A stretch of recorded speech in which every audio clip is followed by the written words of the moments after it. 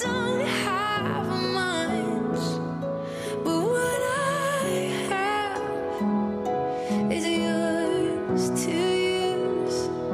So make my whole life your upper room.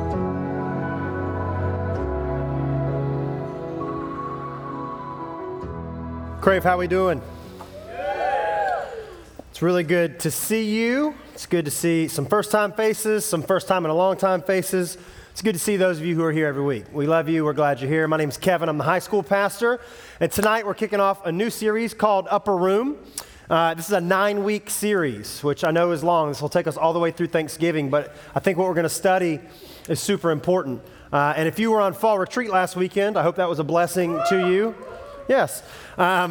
Tonight, you'll see there's some overlap. It was one of those things where somebody asked me this past week, hey, when do you write these messages? Like, when do you decide what's going to be talked about? And that's something that I wrestle with the Holy Spirit over for weeks and weeks and weeks. But these messages and the topics are selected months in advance. And it just so worked out that for those of you who are at fall retreat, our final passage for Sunday morning is the same passage we're hitting today. And when I saw that, initially I was like, man, I don't know. Is that lazy? Does it seem like maybe, I'm just recycling? And I promise you, that's something I thought about, but I don't think that's it. In fact, in Scripture, when you see something repeated, it's because that point is very important. And so I finally landed in this place of going, you know what? We're going to look at the same passage. That's okay. And so for those of us who were in the mountains last weekend, I think maybe God really is trying to drill this down for us. And for those of you who weren't with us, it'll be fresh and there's no worries. I want you to think about tonight, if you were going to get to sit down to one last meal with the people you're closest with, what would you say? Like, this is it. This is your last hurrah, your last meal, and you're with the people that you love most dearly in all the world. What do you say? Like, what's that conversation like around that table? I can't even really begin to guess, but here's what I do think. I think most of us who operate up here in this very shallow area where we talk about silly stuff, I think that would fall by the wayside. Like, if you knew your life was coming to an end and this is your last chance, I think those words would carry a lot more weight. I think the final words that anybody speaks carry significant weight. And so as we dive into this series, I want you to understand, we are looking at Jesus in the upper room. If you have any familiarity with the end of Jesus' life, they withdraw, they being Jesus and his 12 disciples, into this upper room, and they take the Last Supper, and some things are done and some things are said, and I just think this section of John that we're going to be in for 9 weeks is very important. So if you are just that person who loves homework, like you're that person who reminds the teacher, you forgot to give us homework, first of all, stop. No one likes that. But second, if you want to study more, we're going to be in John 13 through 17 for a little over 2 months. So that's what we're going to be looking at. And our theme verse from this series actually comes from John 17. It's verse 17, and we've been trying to challenge you to memorize some scripture. I think that's helpful for you. The theme verse for this series, John 17:17 says, "Make them holy by your truth. Teach them your word, which is truth." This is Jesus praying, not just for the people he shared that upper room discourse with, but he's praying for all disciples throughout all of time, which is you and me. And his prayer is that we would be made holy by the truth, and that his word would penetrate our hearts, his word, which is truth. And so that's my prayer for you at the outset of the series. It's my prayer tonight, and I'm excited for us to dive in. But before we really start addressing what happens at the beginning of John 13, I want to talk about a philosophy that I think is prevalent in our world today. How many of you have pretty strong knowledge of philosophy? Anybody take any philosophy classes? Okay, you've not studied this one in your class, I don't think. Go ahead and put my first picture up. This is what I call Ricky Bobby philosophy. If you ain't first, you're last. Does this just make a lot of sense to anybody? You're just like, I feel that in my soul. If you don't know, this is from a very silly movie that I would not necessarily endorse you watching, called Talladega Nights, The Ballad of Ricky Bobby. And Ricky Bobby, as a little boy, is told by his father, who's a very not responsible human being, if you ain't first, you're last. And this simple phrase, that's so grammatically correct, drives Ricky Bobby's whole life. He builds an entire philosophy, an entire way of living around, if you ain't first, you're last. And it's a silly movie. It's a silly quote. And later in the movie, his dad actually tells him, it's not a great quote. I didn't tell you that quote under the best of circumstances. But I'm telling you, I think some of us fall victim to this mentality. I've got to be the best, right? You feel that drive. I've got to be number one. I got to be on top. Like, I have to be the most important person when I walk in any room. I got to be the best when I walk in the room. If you feel some of that, I just want to set you free from that tonight and help you understand this is not true. This is not a good way to live. Anybody who know who Nelly is? Anybody ever heard of Nelly? I'm going to date myself here a little bit with some early 2000s hip hop. We can put my next picture up. Nelly had a song called Number One. Does anybody know this song? Can we put my next picture up? Maybe it's coming. Nope. Slide back. It was just delayed.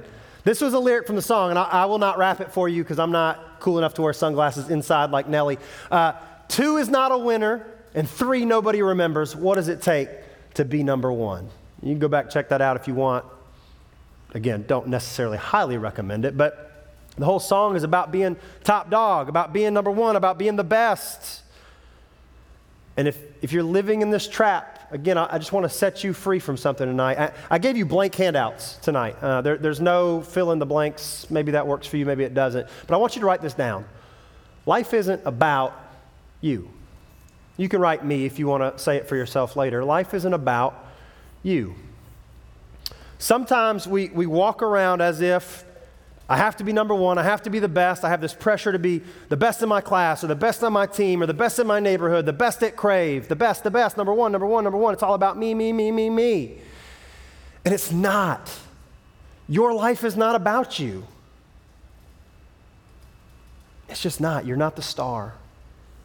And if you can get that, I think it will set you free from so many things, and it will help you understand a lot of what Jesus is doing here at the beginning of our passage. So if you didn't already scroll there or flip there, John 13, we're going to look at verses 1 through 17.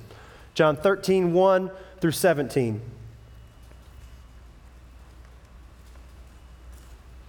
If you're a bookmarking type, like I said, we'll be here for weeks, so you can go ahead and put one there. I'll summarize the first couple of verses for you. Jesus has gathered with his disciples, and he is, what the Bible is telling us is he realizes what time it is. He realizes that his hour has come. This is a theme throughout the book of John. He realizes he's about to leave them. And so what it says, and we'll go ahead and roll over to verses 4 and 5. This is really where I want to launch tonight. It says, he got up from the table, took off his robe, and wrapped a towel around his waist, and he poured water into a basin, and then he began to wash the disciples' feet, drying them with the towel he had around them.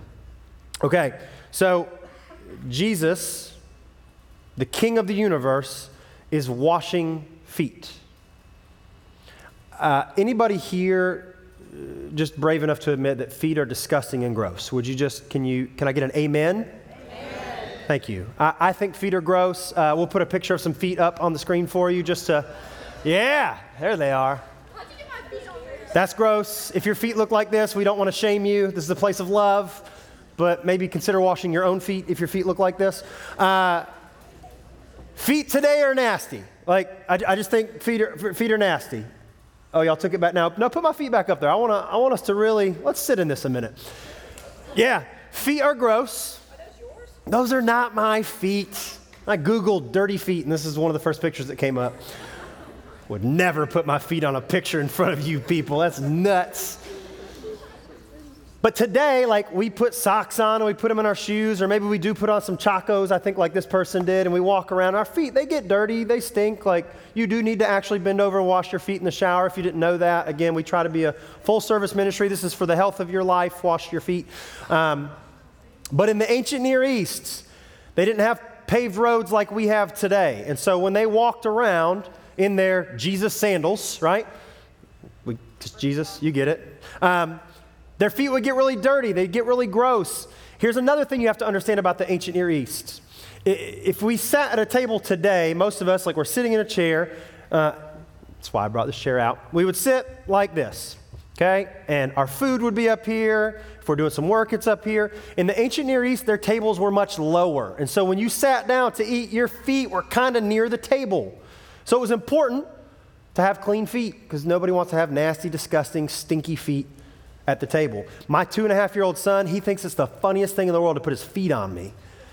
And he just cackles. And I'm like, son, you're gross. And he just thinks it's even more funny. He keeps doing it. But even my sweet son, who I love, his feet are nasty. They smell. He puts them in his shoes with no socks on, which again, if you do that, no shame, but what are you doing? Feet are gross. And Jesus is the one who steps back to wash these feet. Now, if you were a servant in the ancient Near East and you were on the bottom of the totem pole, that was your job, washing feet. Like if you got any kind of promotion, the first thing that would roll off of your responsibilities would be, cool, new guy, you have to wash the feet. I'm not doing it anymore. It's not my job because feet are gross. And it's Jesus who leads by example. It's Jesus who begins to wash feet. And if you kind of read through the middle part of the scripture here, I won't read it all to you for sake of time, but Peter objects. Peter often is the one to speak up, but Peter realizes, Jesus, you're Jesus. You shouldn't be the one doing this. Really, one of us probably should have thought to do this for the benefit of the group, but none of us did. But Jesus, I definitely don't want you to wash my feet. You're the king. And Jesus has this whole exchange with him about, well, I have to wash you so you can be clean. And there's more going on there than just feet. But you skip on down a little ways, and we read this in John 13 through 15. Addressing the disciples, he says, you call me teacher and Lord, and you are right because that's what I am. And since I, your Lord and teacher, have washed your feet, you ought to wash each other's feet. I have given you an example to follow. Do as I have done to you. Now, Jesus doesn't mean right then and right there because like the physical cleansing has already taken place in that moment. But what he's saying is, I've done this for you. Now you have to go and do this for others. And if you've ever been part of a foot washing ceremony, you know it can be a little uncomfortable, it can be a little weird, it can be a little self-conscious, it can be a little gross, which is why I'm so excited for you in small group tonight. We're really not. We're not washing feet tonight. No, we're not doing it. We're not doing it. But because I don't think that's what Jesus means for us today. And this is why you have to read the Bible with some discernment. Like washing feet today is not the same thing as it was then. What he's saying here is do the things for other people that cause you to humble yourself. And listen, maybe it is washing feet, and I'm not knocking modern foot washing ceremonies. If you've ever done that, it can be powerful. But I just think there's a lot of other things that we could be doing that Jesus is calling us to. And before you get up on your high horse and go, well, but I don't, it's not for me. I don't want to do it. I don't want to humble myself to that point. That's what Jesus did. Well, but surely I don't have to do it for everybody, just the people I like, just the people who like me back. No. Because you know who's still in the room when he does this? Judas. Now he's getting ready to leave in the back half of this chapter, more on that next week, but when Jesus starts washing feet, yes, the 11 men who remain faithful to him are there, but also Judas Iscariot, who will later betray him with a kiss that same night, is in the room. And Jesus washes his feet. So I want to challenge you. This is kind of one of the Brookwood catchphrases if you've been around long enough. I want to challenge you, write this down. Live like Jesus. Live like Jesus.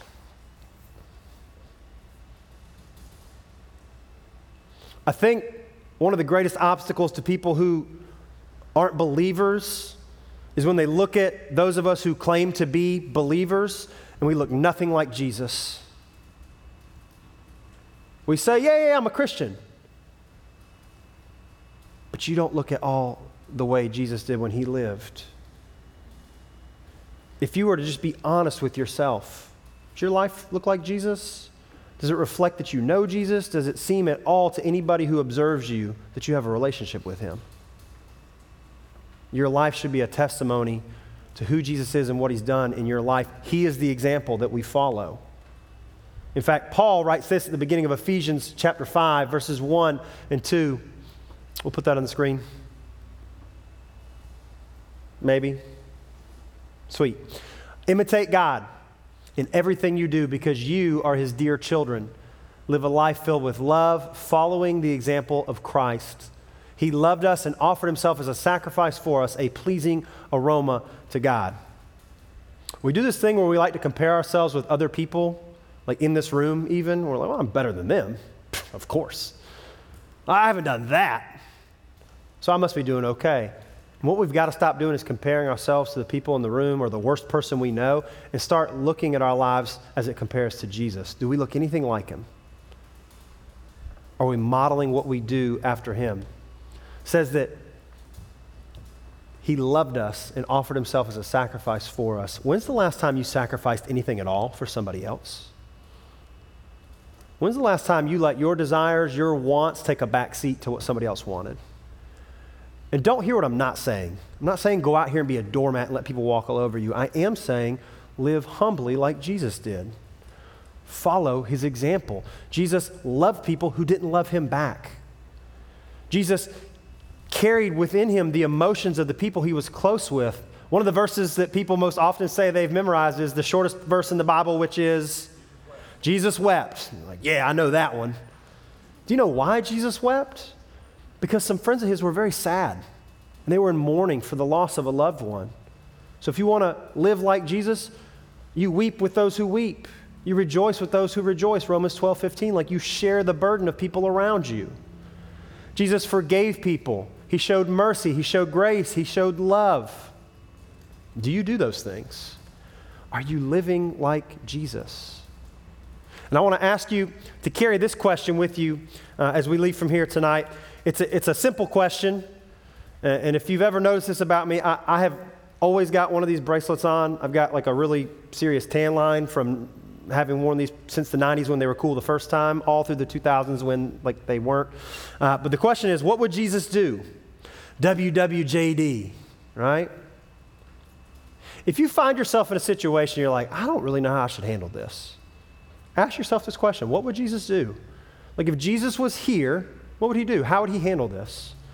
When you're confronted with difficult topics that are controversial and people love to argue about, and you're getting ready to jump in, stop and ask yourself, hey, what would Jesus do here? How would he handle this? He wouldn't necessarily shy away from difficult conversations, but there's a right way and a wrong way to have those conversations.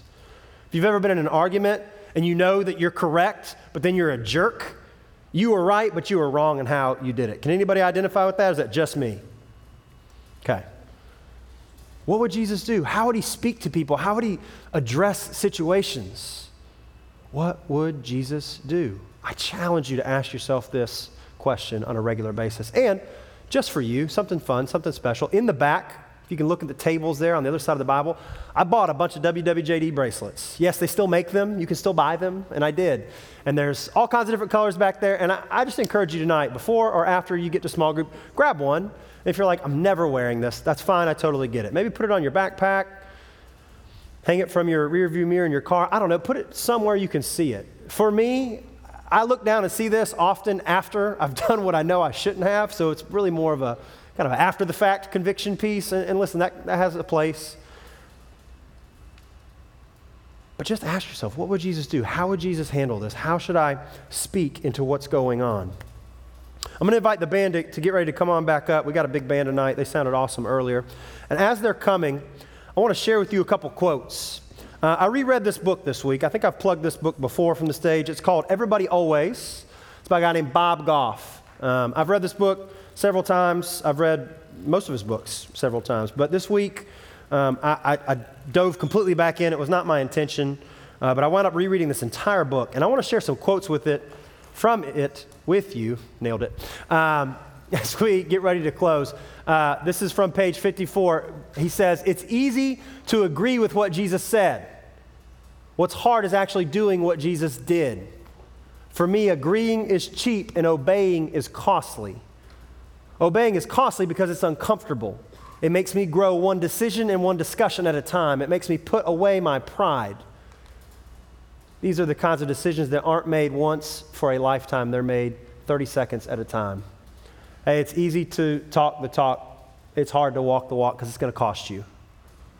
So if you really want to follow Jesus and you expect it to be easy, it will not be. Let me disabuse you of that notion. That's just not how it is. If you've been following Jesus for any amount of time, you know it's hard sometimes. And you have to recommit, and you have to stay solid in this. You have to be humble. I'll share one more quote from the book with you. This is from towards the end of the book. He says, our problem following Jesus is we're trying to be a better version of us rather than a more accurate reflection of him. I misspelled reflection. Please forgive me. But catch this. Our problem with following Jesus is we're trying to be a better version of us rather than a more accurate version of him. If you've been wrestling with the same thing over and over and over, and you're struggling and you're just deep in this well and you have no idea how you're going to get out, and this Christianity thing certainly hasn't seemed to fix it, and something must be wrong, it might just be that you're trying to become a better version of yourself instead of trying to live like Jesus. I said, I've met very few people who don't like Jesus. I mean, who wouldn't? It's easy to admire Jesus and think he's a nice guy, but there's a big difference between liking Jesus and being like him. Maybe you've been keeping Jesus at an arm's length because you know if you really let him in here, he'll change your life, and he will. And it won't always be easy. Sometimes it will be hard. But I've been following Jesus for about half of my life now, and I've never regretted it. It has been hard. It's cost me something. But I just think what Jesus has for me is better, and I want to live my life like him. I want to stop and ask myself, what would Jesus do? I want to remember that life's not about me. It's about him. So if you've never taken that step to acknowledge Jesus as Lord tonight, and you're like, I don't know, grab somebody, grab a small group leader, grab me, grab an adult, grab a peer who you trust and you think is wise, and have a conversation tonight. If you are following Jesus, but you realize you've just been kind of liking him, you haven't really been loving him, you've been not living like him, you just kind of think he's cool, I just challenge you, take a step forward tonight in your faith. Don't remain stagnant, don't remain where you are. Let me pray for us. God, thank you that you sent your son Jesus. He lived a perfect life, that he willingly sacrificed that life for us. We confess that most of the time we're focused on ourselves. We certainly aren't thinking about how we can serve and who we can serve, but God, we want to be more like you. So I pray that you would humble us, help us to cast aside our pride, to live like you lived, to serve as you served, to be more and more like you every day. Holy Spirit, draw us close to you as the band plays. We commit this time to you. It's in the beautiful name of Jesus we pray.